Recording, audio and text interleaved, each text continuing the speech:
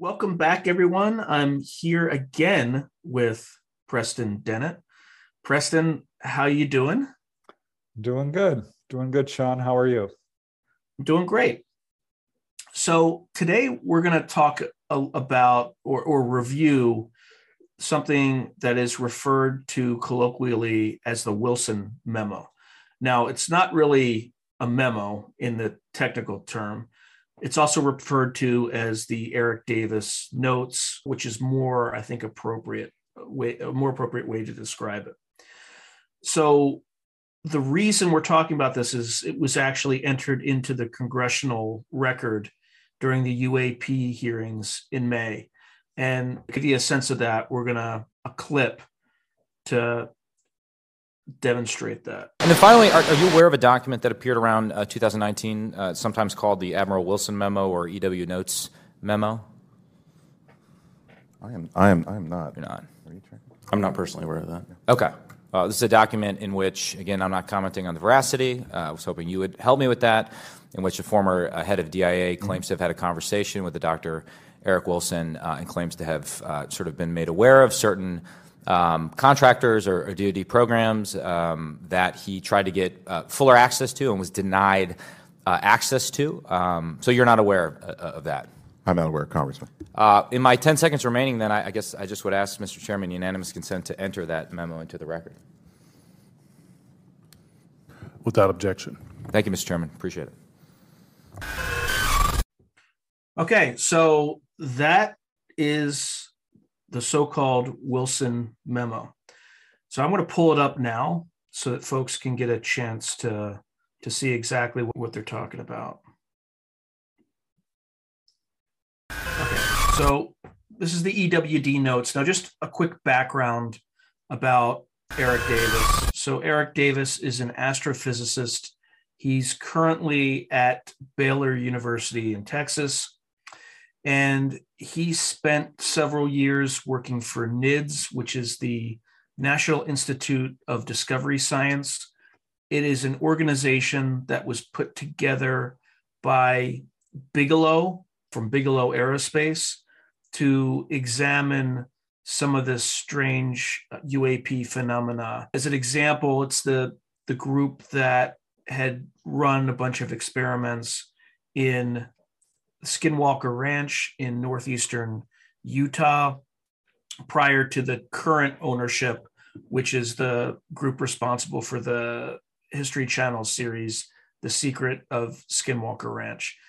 Also, there's a really good book about that particular phenomena called Skinwalkers at the Pentagon that discusses some of the experiments and activity on the ranch during the NIDS timeline, because they cooperated with the Defense Intelligence Agency, or at least officials from the Defense Intelligence Agency in looking at the ranch.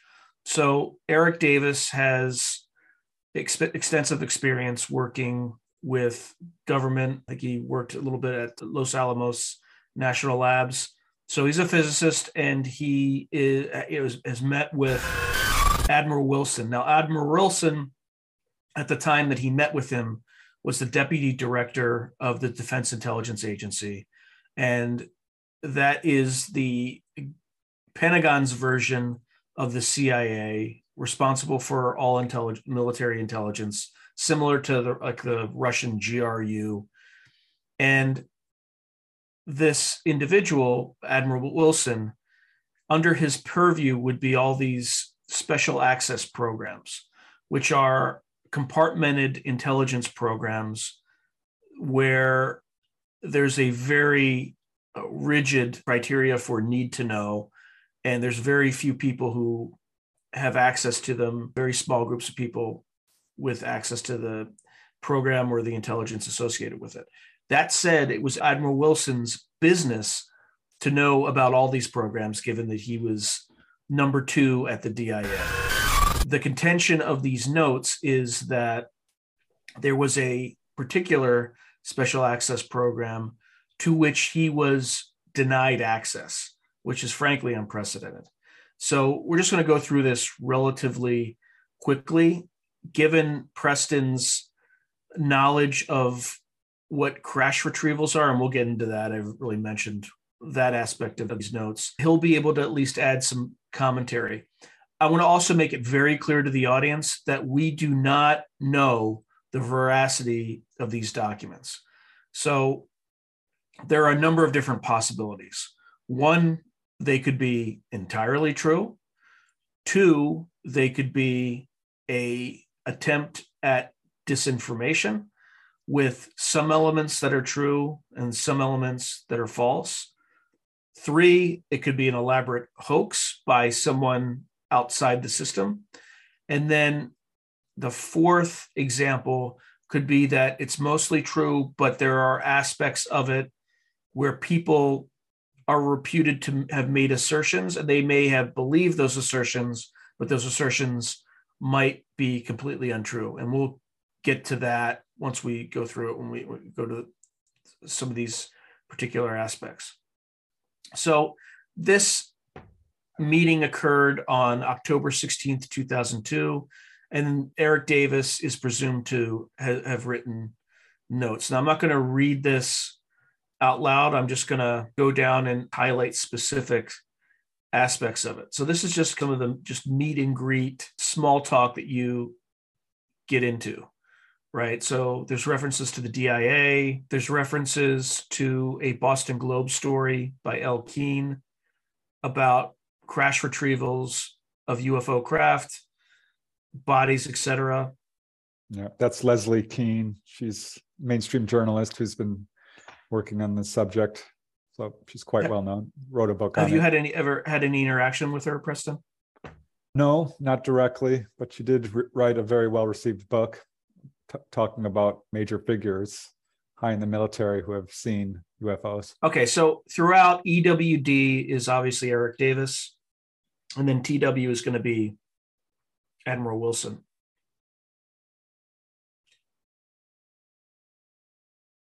Okay, so there was a discussion about 2 hours on UFOs, MJ-12.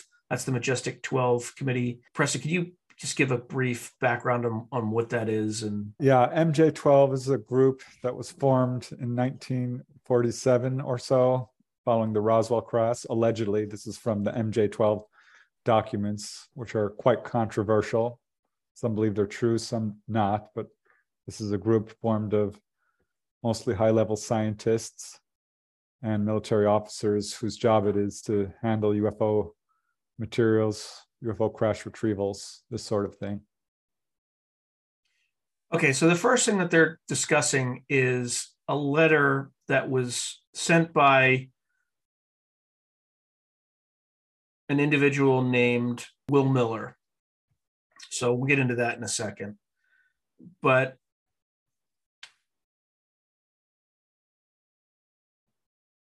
this Will Miller sent Eric Davis a letter offering to provide some details on this particular program.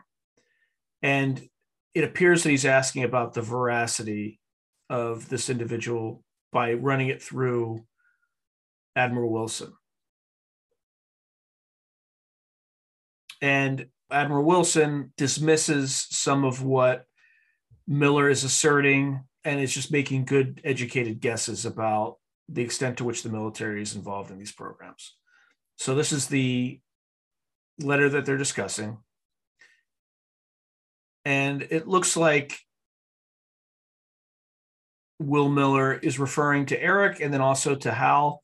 Hal Puthoff is a figure who has extensive experience in the remote viewing phenomena and is also a physicist who worked for, I believe, the CIA in doing some of these or on some of these programs. So he's offering to make a meeting with a Bob Beckwith,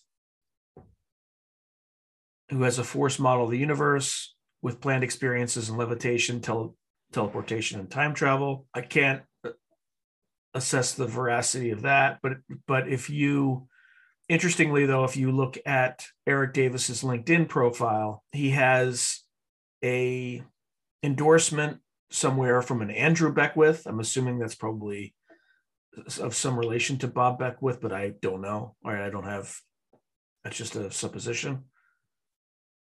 But again, he's offering to assist Eric Davis and Hal Puthoff in their ongoing research into UFO crash retrievals and entities within the U.S. government that are involved in that business. So there's a few caveats. So, obviously can't mention his name. Well, there goes that. Yep. Then you have to pay him, right? So each line is like a knock on this guy's credibility, right? You can't say my name. You got to pay me. And then third, this is more reasonable. He can't provide any. Oh, actually, this is kind of interesting. Yeah, so nothing you provide him can have been classified. Which also, this whole program by its very nature is something that would be classified. So I'm not sure that by talking about this, he doesn't violate that oath.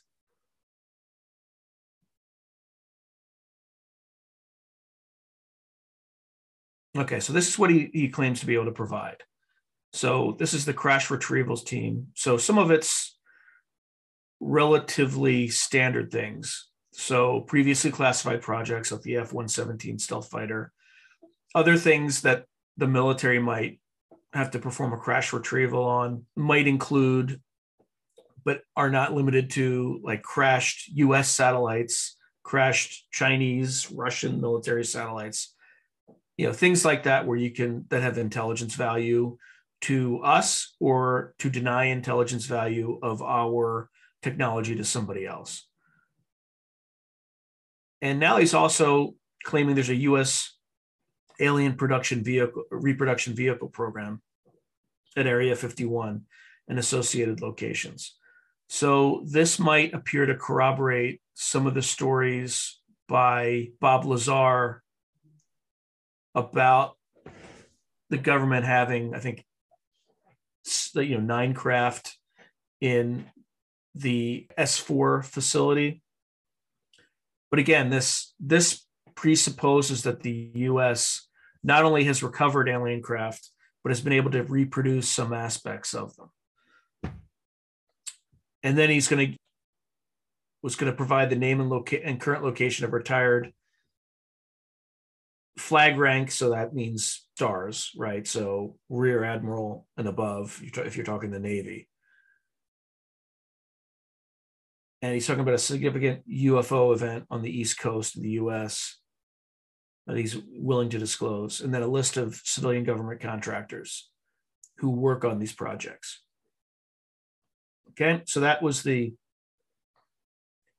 reason that Eric Davis, I believe, is meeting with Admiral Wilson. Okay, so again,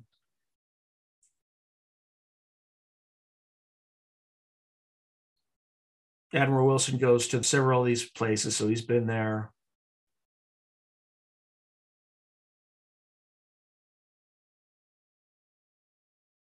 This is kind of just when.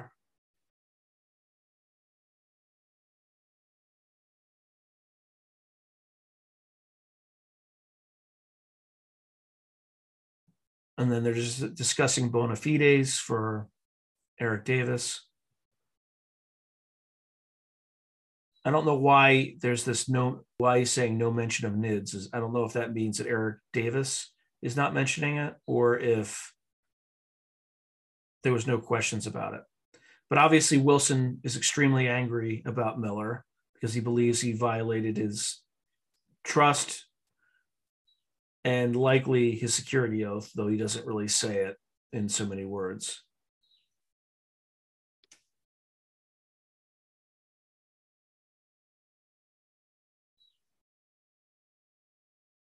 But again, there's this linkage to. I'm guessing this is Stephen Greer, and then this is Leslie Keene, per what you were talking about.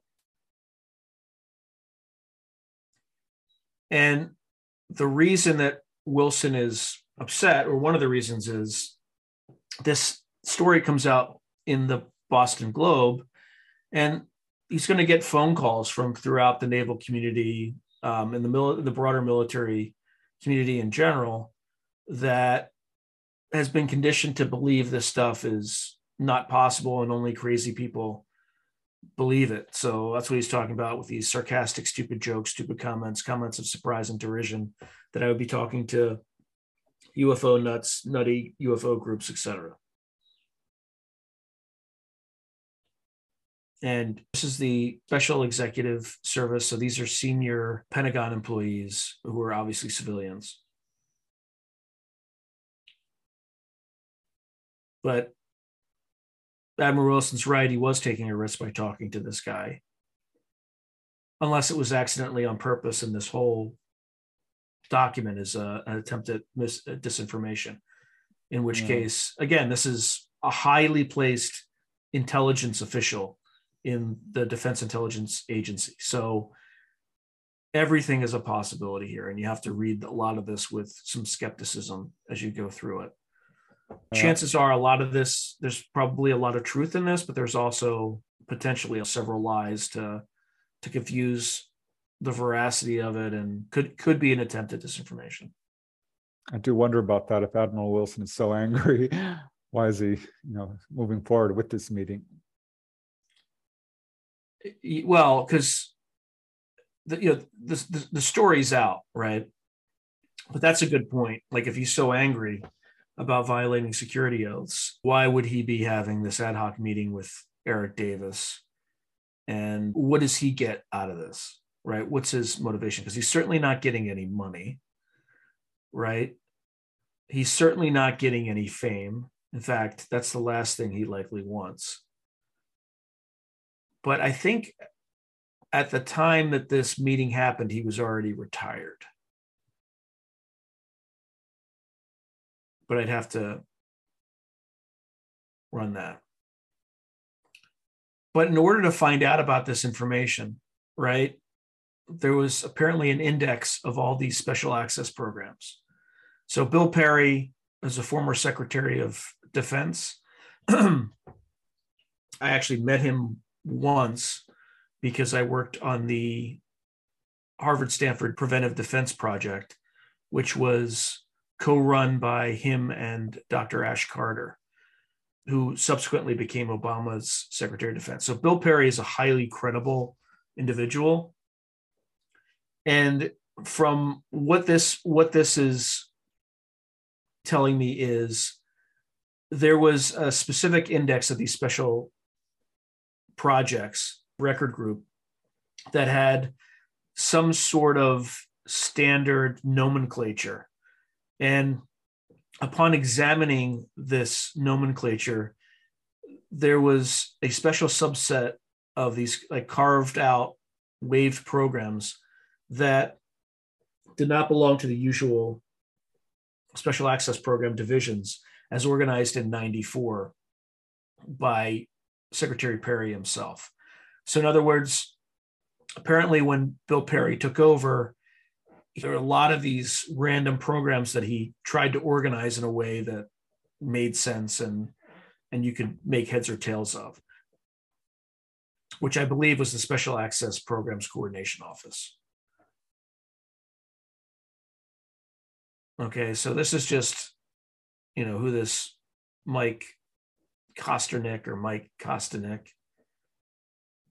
was in charge of.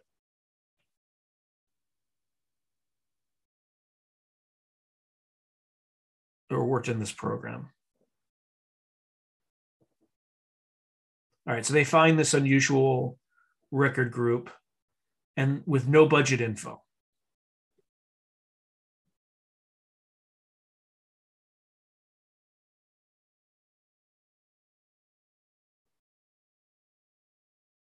So, of course, at Bill Perry had ordered all these issues to be reorganized and straightened out to improve audit transparency. And Wilson asked which compartment it was in. Admiral Wilson says it's a core secret. Won't say the code name, won't say the contractor, but will admit who runs the program, but will admit It's one of the top ones in the United States, which, given this was kind of back in 2002, my guess is Lockheed Martin, likely, potentially Northrop Grumman, but I don't know. I doubt Raytheon, but it's also possible. All right, so I'm just going to speed through this. So then he talks to Bill Perry to confirm that he had the right contractor and had the right information. So then he tries to 97 to make calls to the program manager who was in this program. And when he does, they're surprised, right? That they get this inbound call from somebody who's actually supposed to be in the know.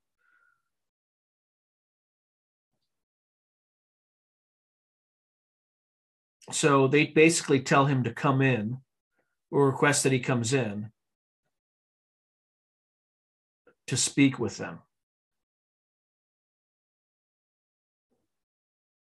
Presumably, from Wilson's perspective, to get an informal briefing, particularly because that was his regulatory authority as deputy director of the DIA and assistant Joint Chiefs of Staff, J2. So J2 is just for various organizations in the military. There's J, the designator just means joint, right? So that includes Army, Navy, Air Force, Marines, etc.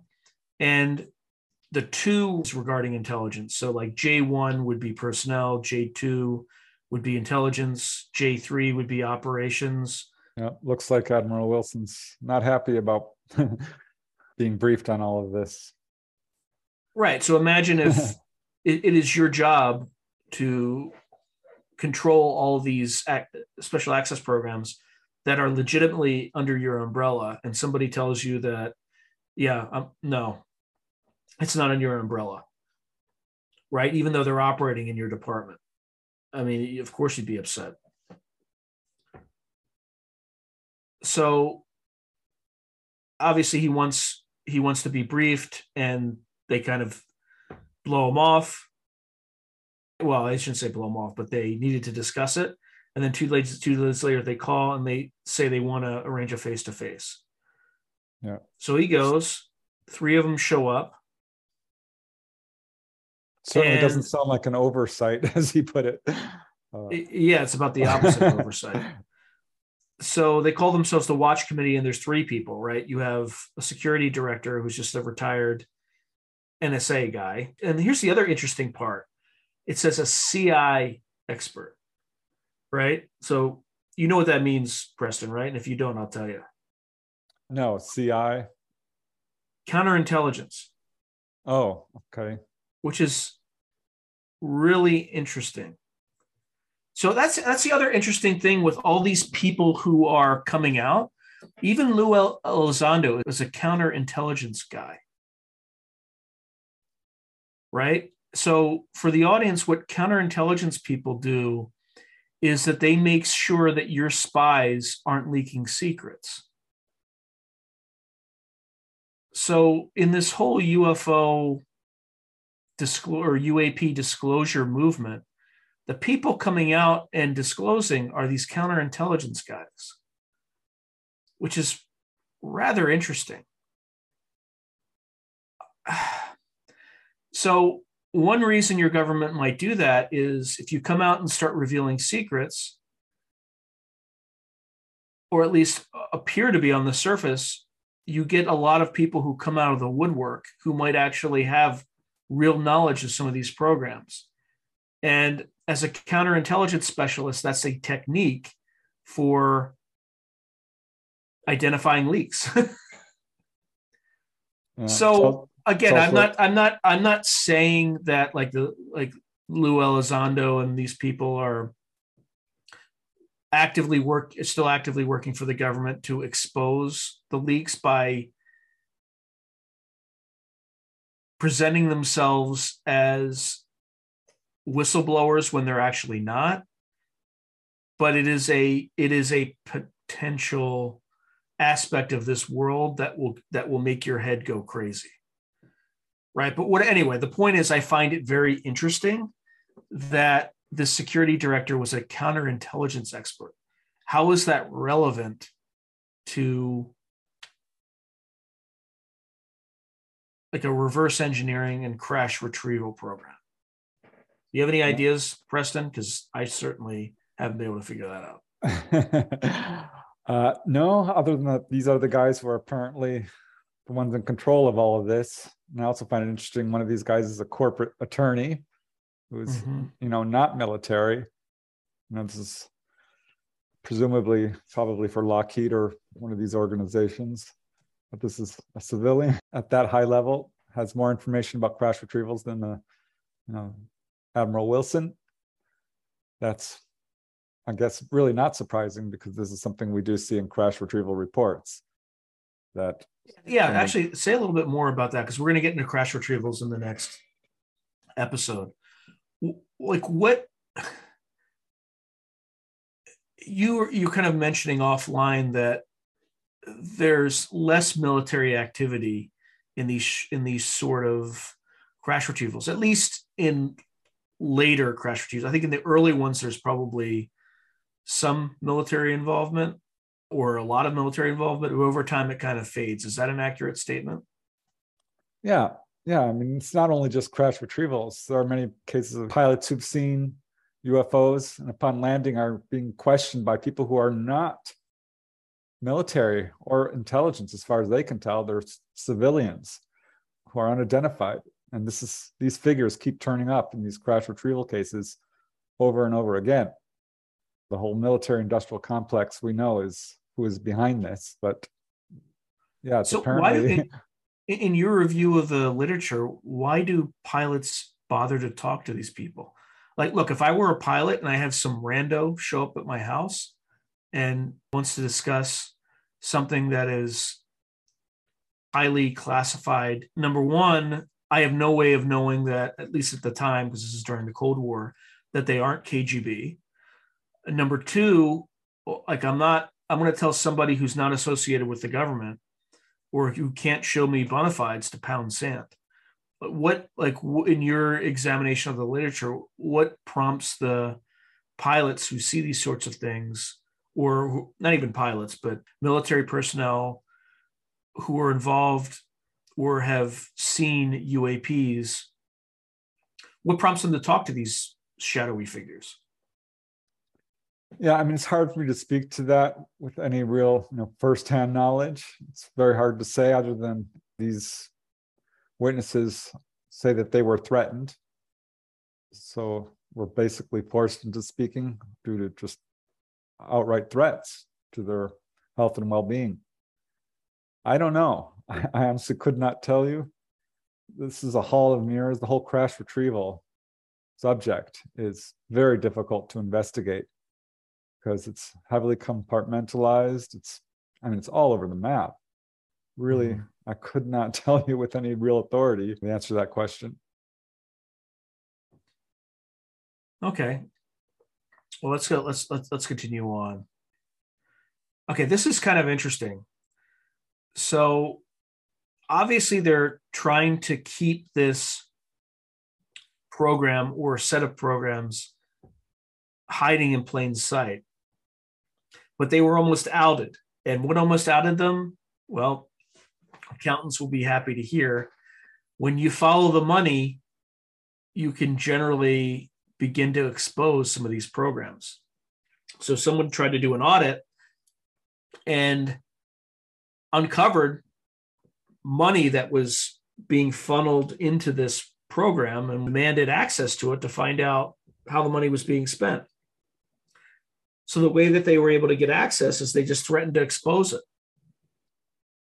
Yeah, I know researcher Michael Schratt has done a lot of research into this, showing how much money is truly being funneled into black projects. It's astounding. Most of our defense budget is going towards things that we don't even know about. Well, I mean, as an example, they say that they spent $20 million on the remote viewing program, right? Project Stargate. And I've had a prior interview with Dr. David Morehouse, who participated in, I think when he joined, it was Grill Flame, and then it subsequently became Sunstreak, and then ended at Stargate because they periodically rename these things, right? Because eventually the secret gets out, so they have to relabel it something later on. But in terms of how much it cost, it was reported to cost $20 million, which if you look at government budgets is a drop, just a drop in the bucket, and very likely was a multiple of that. It was just what they were willing to admit, or what wasn't tucked away in some other random budget. Yeah, I mean, what would you even use that money for? It seems like there's very little overhead for remote viewing. It's just people. Exactly. And in that program, right, you had Stanford Research Institute, SRI, right? That particular contract alone was probably far in excess of that. So, all right. So anyway, regardless, this investigator finds the program, so they show it to him, allegedly. And Eric Davis obviously wants to know if they showed him a craft or hardware, and Wilson just says, well, they didn't, they didn't say anything more than that. But what they did is they came up with a formal agreement with the Special Access Program Office to prevent this in the future. So they, came up with some sort of special criteria or circumstance, and they established criteria, and they had a contractor committee to look at it. But here's the crazy thing, which is, according to this program, no U.S. government personnel are to gain access unless they meet the criteria to be administered by the contractor committee, which included the program director, attorney, security director. Now here's that word irregardless, which, let's just say regardless. But that leads to some of the veracity of this document, in that somebody with some military experience definitely wrote it, because irregardless is a word that I've only heard in the military, right? So regardless of the tickets and positions U.S. government personnel possessed.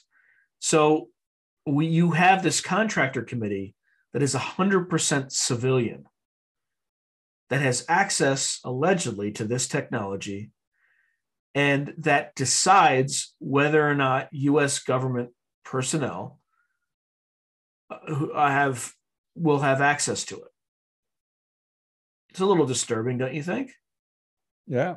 I think this is a big buzz in the whole UFO community, and a constitutional crisis to some extent. Yeah, it's literally a corporation that can't defend itself, right, in case of an attack or Chinese or Russian military intelligence penetration. So anyway, Wilson asked what the criteria, and Eric Davis asked for the criteria. Wilson mentions that he asked for it, but they refused to give him an answer. So of course he's angry, because this special access program falls beneath his purview, right? So it's just like, I have 3 platoons, and you can't tell me where the 3rd platoon is. It is crazy. And not only that, he walks into this meeting expecting to be read in on the program, and these guys tell him that wasn't the purpose of the meeting. The purpose of the meeting was to tell him that he's not eligible to be placed to be read in. Right? So, that they weren't going to let me in the door. Which goes back to the rumors about even presidents not being in the loop about all this. Yeah, so I'm going to say, so Wilson says, they said all my tickets were all confirmed to go down, but I was not on the bigot list. Now I want to stop and explain what that actually means, because I've certainly never seen that before, but it is something that came out of World War II for, I think, U.S. operations in North Africa. And what bigot is TOGIB, TOGIB, spelled backwards. And TOGIB is just a shortening of to Gibraltar, because they had to transit through Gibraltar to get to it. So anybody who was in very high importance during World War II in this secret operation that was on the to Gibraltar list, to Gib, and then bigot is to Gib spelled backwards. So for folks who were reading that, that's the parent genesis of that word. Yeah, they're not all. It caught my eye. Yeah, it's not a race. It's not like a list of like former clan, like KKK members in the group. It has like a really weird origin story.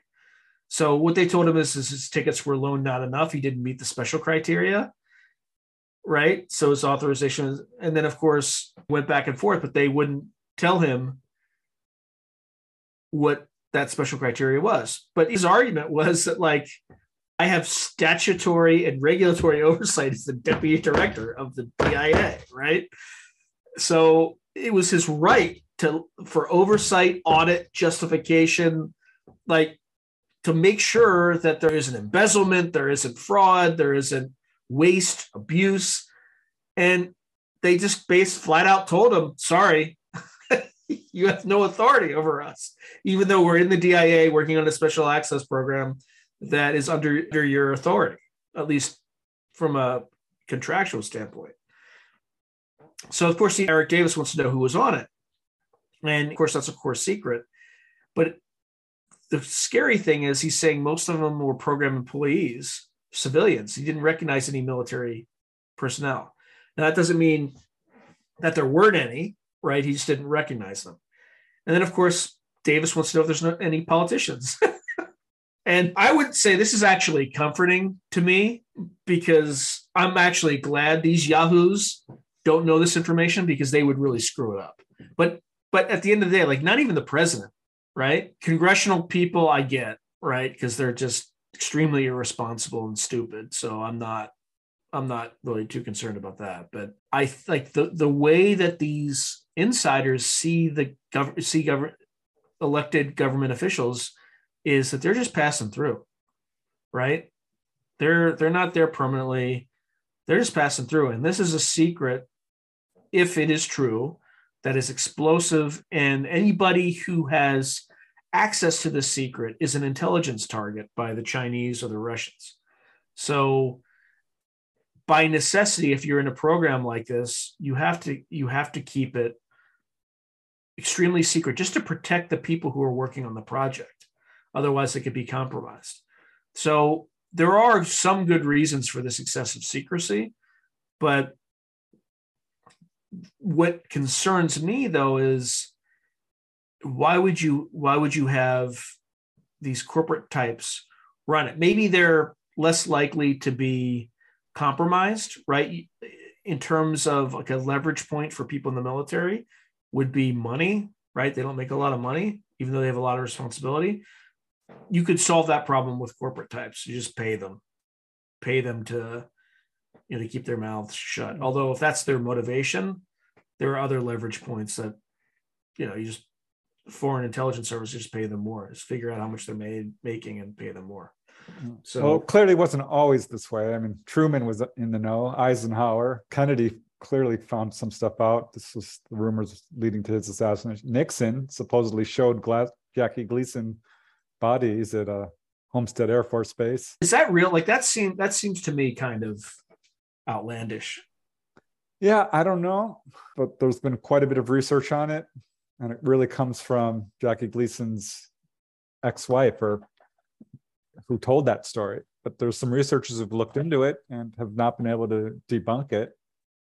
I don't know. And I know some senators were allegedly in the know to some degree. Senator Bob Dole's reportedly was taken to see a craft at Norton Air Force Base here in California. I know Senator Barry Goldwater of Arizona tried to look into this and was told, no, you do not have the authority. He wanted to see the so-called Blue Room, which is where a lot of this ET technology is being studied and reverse engineered. And he was told, and where is the Blue Room? Wright-Patterson, I think. I'd have to look that up. I believe that's what I recall. But yeah, and that's in Ohio, right? Correct. Yeah, that's where we study all foreign technology. It's UFOs, and anyone in the UFO field knows about Wright-Patterson. That is where we study all foreign technology, which would presumably include extraterrestrial. So I'm sure there is some government involvement for them to say, no, the Bush administration, the rumors are first Bush was part of this. He was the director of the CIA. But I don't know. This is not my area of expertise. I'm more of a contactee guy. I follow this as best as I can. But man, it is a mess. Yeah, because again, I think it's very easy to discredit people by embedding truth in a sea of lies, right? Again, I'm not saying that's what this document is. It's sufficiently well known enough to have been entered into the congressional record. But again, if you're in the intelligence and you want to keep this secret hidden, one way that you can do that and stop Congress people from asking these prying questions is you discredit them. And the best way to discredit them is to seed them with misinformation or disinformation and then destroy their credibility by coming out with stuff that is the opposite or makes them look like fools. So, I think this is an extremely interesting document. It's obviously written by someone with military experience, or at least with knowledge of what special access programs are, how they work. It has a good understanding and knowledge of how the contracting system works, how the interaction between corporate entities and military intelligence programs work. It has the lingo right, which leads me to one of two conclusions. One, it's authentic, or two, it's authentic, but it's an attempt at elaborate disinformation, right? And I don't know, there's no way for me to know what that would look like. But anyway, let's go a little bit further, because there's one or two more things. This is when it starts to get interesting. So Wilson thinks it's a reverse engineering program, but he thinks UFOs are a code for Soviet and Chinese recovered hardware, where they reverse engineer it and things like that. And the people who are in the room, this program manager, security manager, and attorney, say, no, oh no, oh no. They had a craft, an intact craft they believed could fly through space, air, water, possibly dimensions. And Wilson, again, he's grounded. He's a grounded, serious man. And it's just like, okay, well, was it from overseas or not? And of course, they're like, no, you don't get it. Like, it's not from overseas. It's not possible that somebody else on the planet had this technology. So, of course, he asks where it came from. And they told him it was not of this earth, not made by man, not by human hands. So the program is, not only is kind of this crash retrieval aspect, but they're trying to understand and exploit the technology. And the program is going on for years and years with very slow progress. So part of it, and again, I'm reading into this, and these are a bunch of suppositions, but this is what they're stating here, is there's a painful lack of collaboration to get help from the outside community because it's so secretive, essentially. So they're isolated. They use their own facilities and cleared personnel. And there's only 400 to 800 of these people. Which is not a lot for something this big. That's right. And, Miller asked questions about kind of Roswell, Holloman, MJ-12. What's Zamora and Bentwaters? Yeah, Lonnie Zamora is a police officer who saw a UFO land in Socorro, New Mexico. It's one of the best authenticated UFO landing cases that really caught the attention of the Air Force and the CIA. Bentwaters is the Rendlesham Forest incident in 1981, I believe, where UFOs landed over a period of days at a very large nuclear storage facility. So these are both very, very well-known cases with Bentwaters was very widely viewed. Zamora was just a single witness in this case. So according to J. Allen Hynek, he did a whole bunch of research and found out there were some 400 witnesses to the same type of craft that Zamora had seen in that area at that time. So these are just very well-known UFO incidents in the UFO community. Holloman And Air then the Force Holloman, Base. yeah. Yeah, allegedly a UFO landed at Holloman Air Force Base. ETs came out and communicated with a military general, I believe, and sort of a diplomatic relationship type of thing. Roswell, of course, everyone knows about Roswell, the 1947 crash in New Mexico. There's got to be 50 books on that case. Well, Yeah. I'm not kidding. And some 300, 400 witnesses. There's no doubt in my mind Roswell is a real incident involving a UFO crash. It's not a mogul balloon. Yeah, these are just very famous UFO incidents. So, of course, this guy Miller, who was with him, I think Will Miller, we talked about earlier. He asked about these incidents. They declined to discuss them. Wilson threatened to go to that SAPOC committee to complain, gain access to the program. They're just like, go ahead, knock yourself out. And then meeting broke up, and he went back to Washington.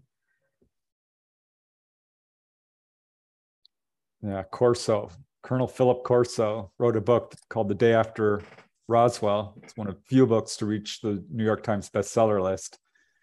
And he's a very highly placed official who talked about crashed UFOs and definitely electrified the whole UFO community. There were some who tried very hard to debunk him, unsuccessfully, I think. And he said a lot of the technology from Roswell was fed to various contractors, and things like the integrated circuit, fiber optics, night vision, Kevlar were all basically reverse engineered from the Roswell crash. Huh. Yeah, the integrated circuit is definitely something that's not. The digital aspect of it is fairly intuitive, but the understanding of like the way the transistor works is not. Having studied as an undergraduate, it is a very complicated. It's just kind of almost counterintuitive. It's just very complicated. It's not very easy to understand, and how they just like kind of came up with it, at least the solid state version of it in kind of the late 1950s is fairly curious, right? Okay.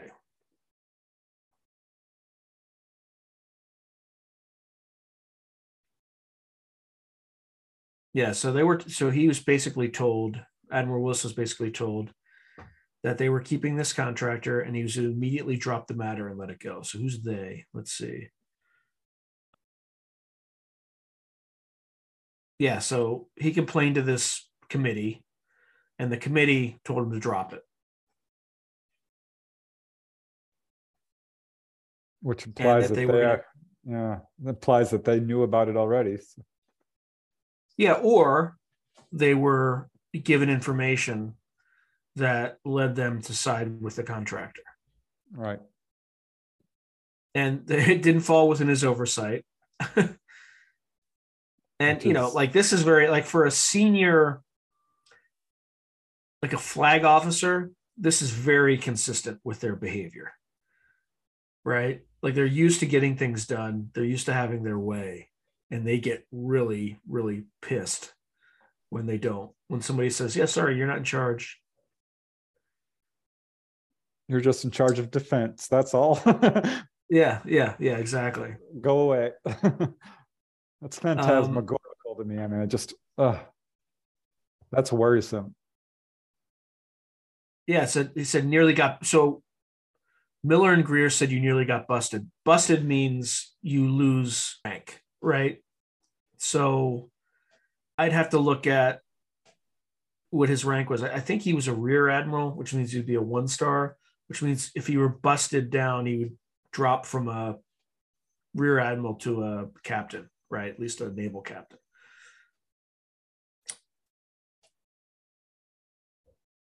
So it says told Miller, so the senior review group chairman, the guy on the SAPOC committee, said if they didn't follow their quote unquote suggestion, that's very mild language for what's actually going on here, that he would not be promoted to director of the DIA. So he's being groomed to be the director of DIA, which subsequently he eventually got. He would get early retirement and then lose 1 or 2 stars along the way. So, and he's pissed off because he really spent an entire career. You're talking 20 to 30 years, right? 25 to 30 years of dedicated service to the United States military. But they're telling him that he does not have the relevant regulatory statutory authority over their program, even though that's his job, right? And then he can't even tell you the secret of where the funding comes from, right? Whether or not it comes from him or through him. And these are the people who are involved: corporate types, scientists and technicians, engineers, scientists, managers. Yeah, and then that kind of explains how this subject has been so successfully covered up for so long. Well, maybe not successfully, but it's leaking like a sieve right now, or we would be talking about it. Which is why people who are officially disclosing all have counterintelligence backgrounds, right? Yep. Like, hey, we're opening up. We're going to tell you this stuff. And then what it does is it relaxes people with the real secrets, and they come out of the woodwork, and then you get them. I'm not saying that's what's really happening. I'm just saying that is a potential narrative about what's really happening. Because I just think it's very odd that counterintelligence people are the people who are coming out and disclosing information, right? It's kind of curious, right?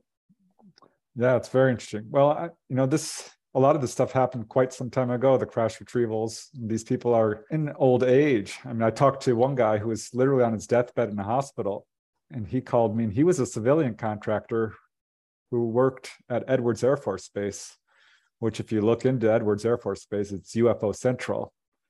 And long story short, he was walking with his employer across the tarmac there by a little warehouse, and looking through the window, he saw a UFO hovering in this hangar.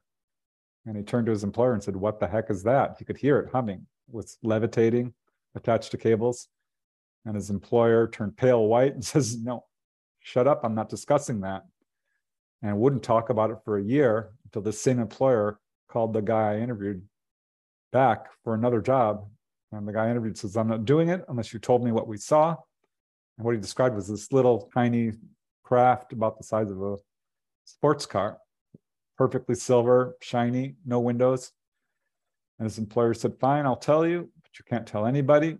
That was not a UFO, but it was reverse engineered using ET technology."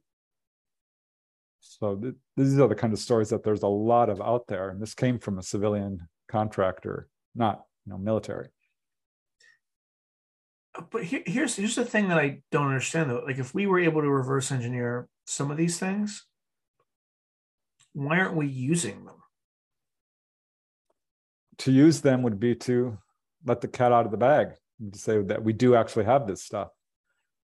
So I don't know. I've heard from people that some of the UFOs people are seeing flying around are our own, 10, 20%. I can't verify that. But yeah, that's one of the $1 million questions surrounding this whole subject. Has definitely, it seems like we would be using it, and maybe we are to some extent. But yeah, I think ultimately would blow the cover up, blow the lid right off. And that's why it's not more open. Yeah, so I think the last question was, yeah, he won't answer who's on the list that he recognizes. But he talked to somebody named Gonsler. I don't know who this person is. Do you have any idea? I don't know. So this is interesting. This is where there might be a deliberate attempt at disinformation, or Gonsler is just talking out of his butt. Yeah, alien abductions in quotes. That's interesting to me. I will say that Stephen Greer, I talked to him about this, does not believe people are, quote, abducted against their will. Having been in this field of research for 35 years, I can tell you for sure people are being taken on board craft. I'm not sure I would use the term abduction necessarily, but yes, there are ETs inside these craft. People have met them face to face. They land, they come out. There's no doubt that these abduction reports, such as Betty and Barney Hill, Travis Walton, police officer Herbert Schirmer, I mean, I could go on and on. The number of cases like this, the Charles Hickson and Calvin Parker case in Pascagoula, Mississippi, Whitley Strieber, I mean, Betty Andreasen. There's a million people who are having these kinds of experiences. And for them to say just flat out, not real, no, I don't understand that sentence there. How can UFOs be real and contact not be real? Could be just semantics here that we're dealing with, but I don't know. That's a strange sentence. Yeah, so then Eric Davis is asking if they'd be willing to talk to Hal Puthoff, which we mentioned at the very beginning, and Kit Green, who's also associated with remote viewing. The interesting, see, this is kind of, oh no, so Wilson is familiar with the remote viewing program with Project Stargate, right? But he had not heard the names of those two individuals. Yeah, well, if someone has not looked into the UFO literature at all, I suppose that's possible. That appears to be the case because, I mean, he thought UFOs were cover for Chinese and Russian reverse engineering. The whole debunking campaign of UFOs has been very effective, and a lot of people of very high intelligence simply have not looked at the evidence and just assumed that UFO accounts are imaginary, I guess you would put it. So I don't know. I guess I could believe that, but I feel like someone who is, that high level of government should have at least looked into the possibility of UFOs being real, because so many high level people have reported seeing them. So regardless, Eric Davis asked if he'd be willing to talk to him, to Hal Puthoff and Kit Green, and then Wilson responds with prefers not to talk to anybody else about this again. And then, of course, it's like, well, if I do, like, what are you going to do with this? And Eric Davis is just keeping this for private, personal research. We'll keep mouths shut, et cetera, et cetera. It doesn't seem like it, right? Yeah. I don't know how this leaked, but well, Eric Davis did give an interview with the New York Times, and there was a leak in 2020 where Pentagon officials allegedly said we have material from otherworldly vehicles, and that seems to be tracked down to Eric Davis, which is what kind of exploded all of this into the whole disclosure steps we've seen leading up to this recent congressional hearing that you played a quote of, where this memo was officially entered into the record. Yeah, so that's all she wrote, folks. I can't say whether or not this is real or a deliberate attempt at disinformation, but it's certainly fascinating. Yeah, it's all the buzz of the UFO community right now, because there are various memos like this throughout UFO history, I guess you would call it. And this is a very recent one. I know Richard Dolan, very prominent researcher, has called this one of the most important leaks in recent times. Wouldn't surprise me if it's real, honestly, because I know there's truth to this subject. I know we are neck deep in this. Yeah, watching the whole congressional UFO hearings, I was so excited because this was unprecedented. This is the first time our government has said there is something to this. Because with Project Blue Book, they said, no, shut up. There's nothing to it. There's no threat to national security. If you think you saw a UFO, it was either a hoax, a hallucination, or a misperception, period. And that's what the Condon Committee found. That's what the Robertson panel found. Of course, these were just public UFO study groups. And meanwhile, the many other studies were going on in secret, with all the intelligence agencies having their own look into this. So I was really encouraged to hear our own government say UAPs are real. But then they said, we don't know what they are, which really, you don't? I don't believe that for a second. They said, this is our attempt at truth and transparency. And then as the meeting progressed, I honestly laughed out loud at some of these statements they were saying. Like, Roswell, just stories. They were asked specifically about the Malmstrom incident, which is, of course, very well known. 1967, UFOs hovered over Malmstrom Air Force Base and allegedly shut down our nuclear-tipped intercontinental ballistic missiles. And they said, no, we've not been briefed on that. They said, they were asked, have we ever shot at these craft? And there are many, many famous incidents of, us having shot at UFOs. I'll just name one, the 1942 Battle of Los Angeles, which we shot some 1,400 rounds of ammunition at an object hovering for 2 hours over LA, over Culver City, witnessed by thousands of people. There are photographs of it published on the front page of the LA Times. And they said, no, we've never shot at them. I mean, that's a demonstrable lie. So there was just lie after lie through these congressional hearings. So disappointing and hardly truthful or transparent. I could talk for a long time in this congressional hearings. So it's just an hour long. And they said, well, we've been studying, we've got, what did they say? Initially 144 cases, and now we've got over 400. But they're ignoring literally more than 50 years of a body of evidence that goes far beyond simple sightings. And if you recall that meeting, they showed this tiny little balloon-like object zipping by. It took them a good 5 or 10 minutes to even stop frame the film to show this little white dot.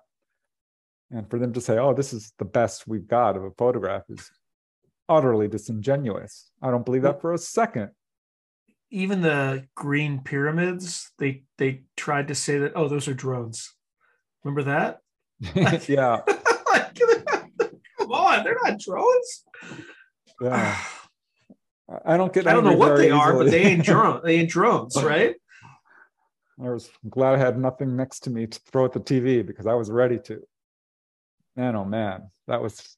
I would really like to know what this confidential meeting was about, because maybe they were a little bit more serious than that. But that hour-long public hearing was truly a joke. My guess is in the confidential or the secret meeting that they had, it was more to assess, how do we know that these aren't Russian and Chinese capabilities? So what the two intelligence officials would have had to be able to describe is that this is what we know the Russian and Chinese hypersonic programs are capable of doing. We know that they've reached this breakthrough, that breakthrough, but there's no anti-gravitic technology that could explain these sorts of. So there's some legitimate stuff that they would have disclosed that they couldn't disclose to a modern audience because it would reveal what we know about our peer competitor or peer competitive technology and things like that, and what we're aware of. Yeah, and that's been their argument for a long time. This is why we can't disclose. It's because it would reveal how we are able to obtain this information. Citizens Against UFO Secrecy, there was a very famous lawsuit against the NSA, and the judge ruled in the NSA's favor, saying, no, we can't reveal this because it would reveal how we are able to obtain this information. And real quick, during the congressional hearings, there was a question about USOs, unidentified submersible objects. And are we aware of this? And they said that's for the confidential section of this hearing, which I think speaks to how we are able to obtain information about all this, and they don't want that to be public.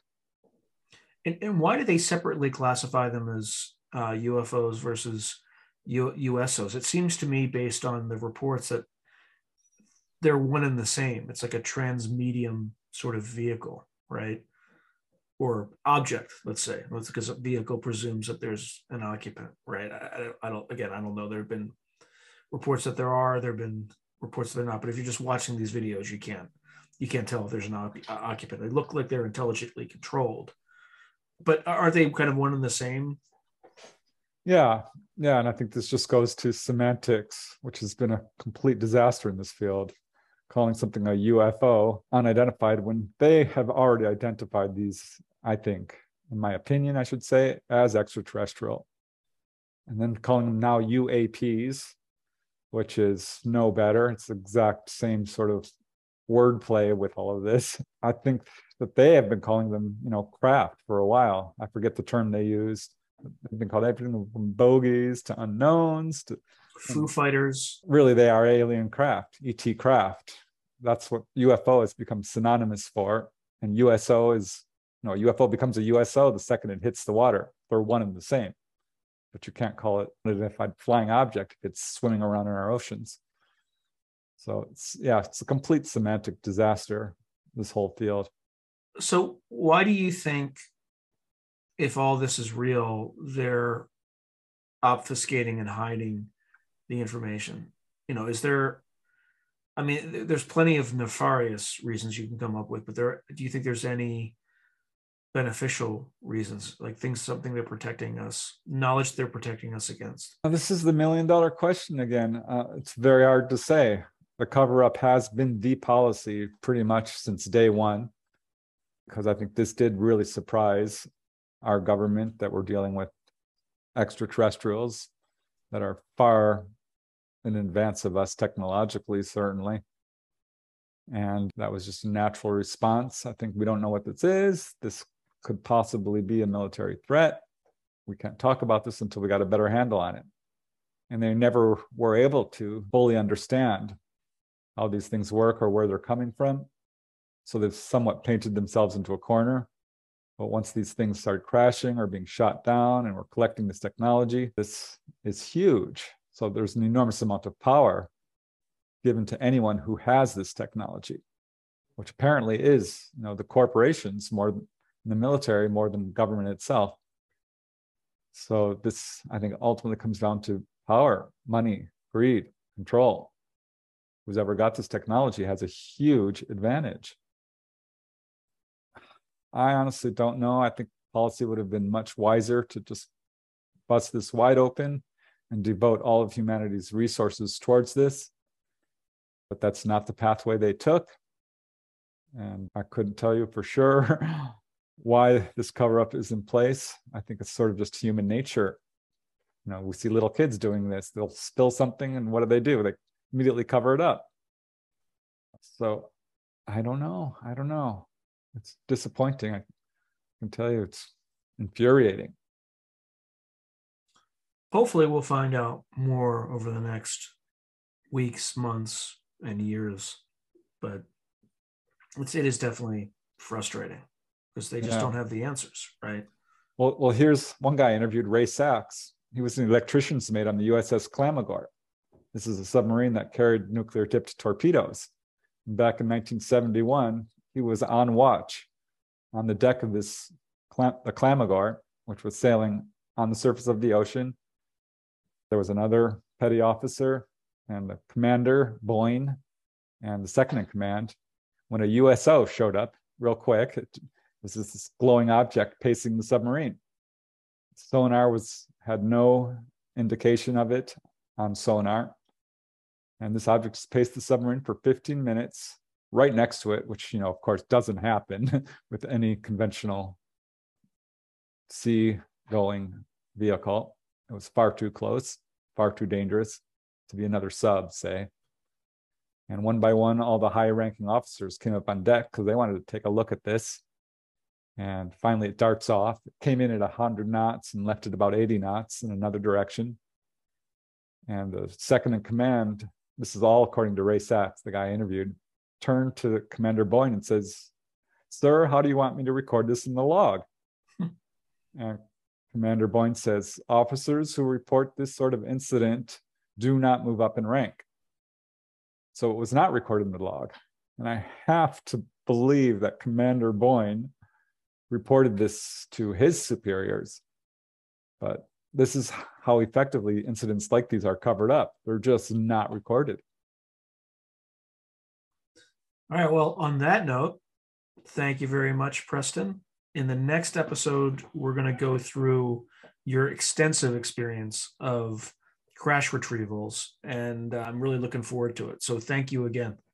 Hey, always a pleasure. Thanks, Sean. If you enjoyed this video, hit like and subscribe, and I'll see you next time.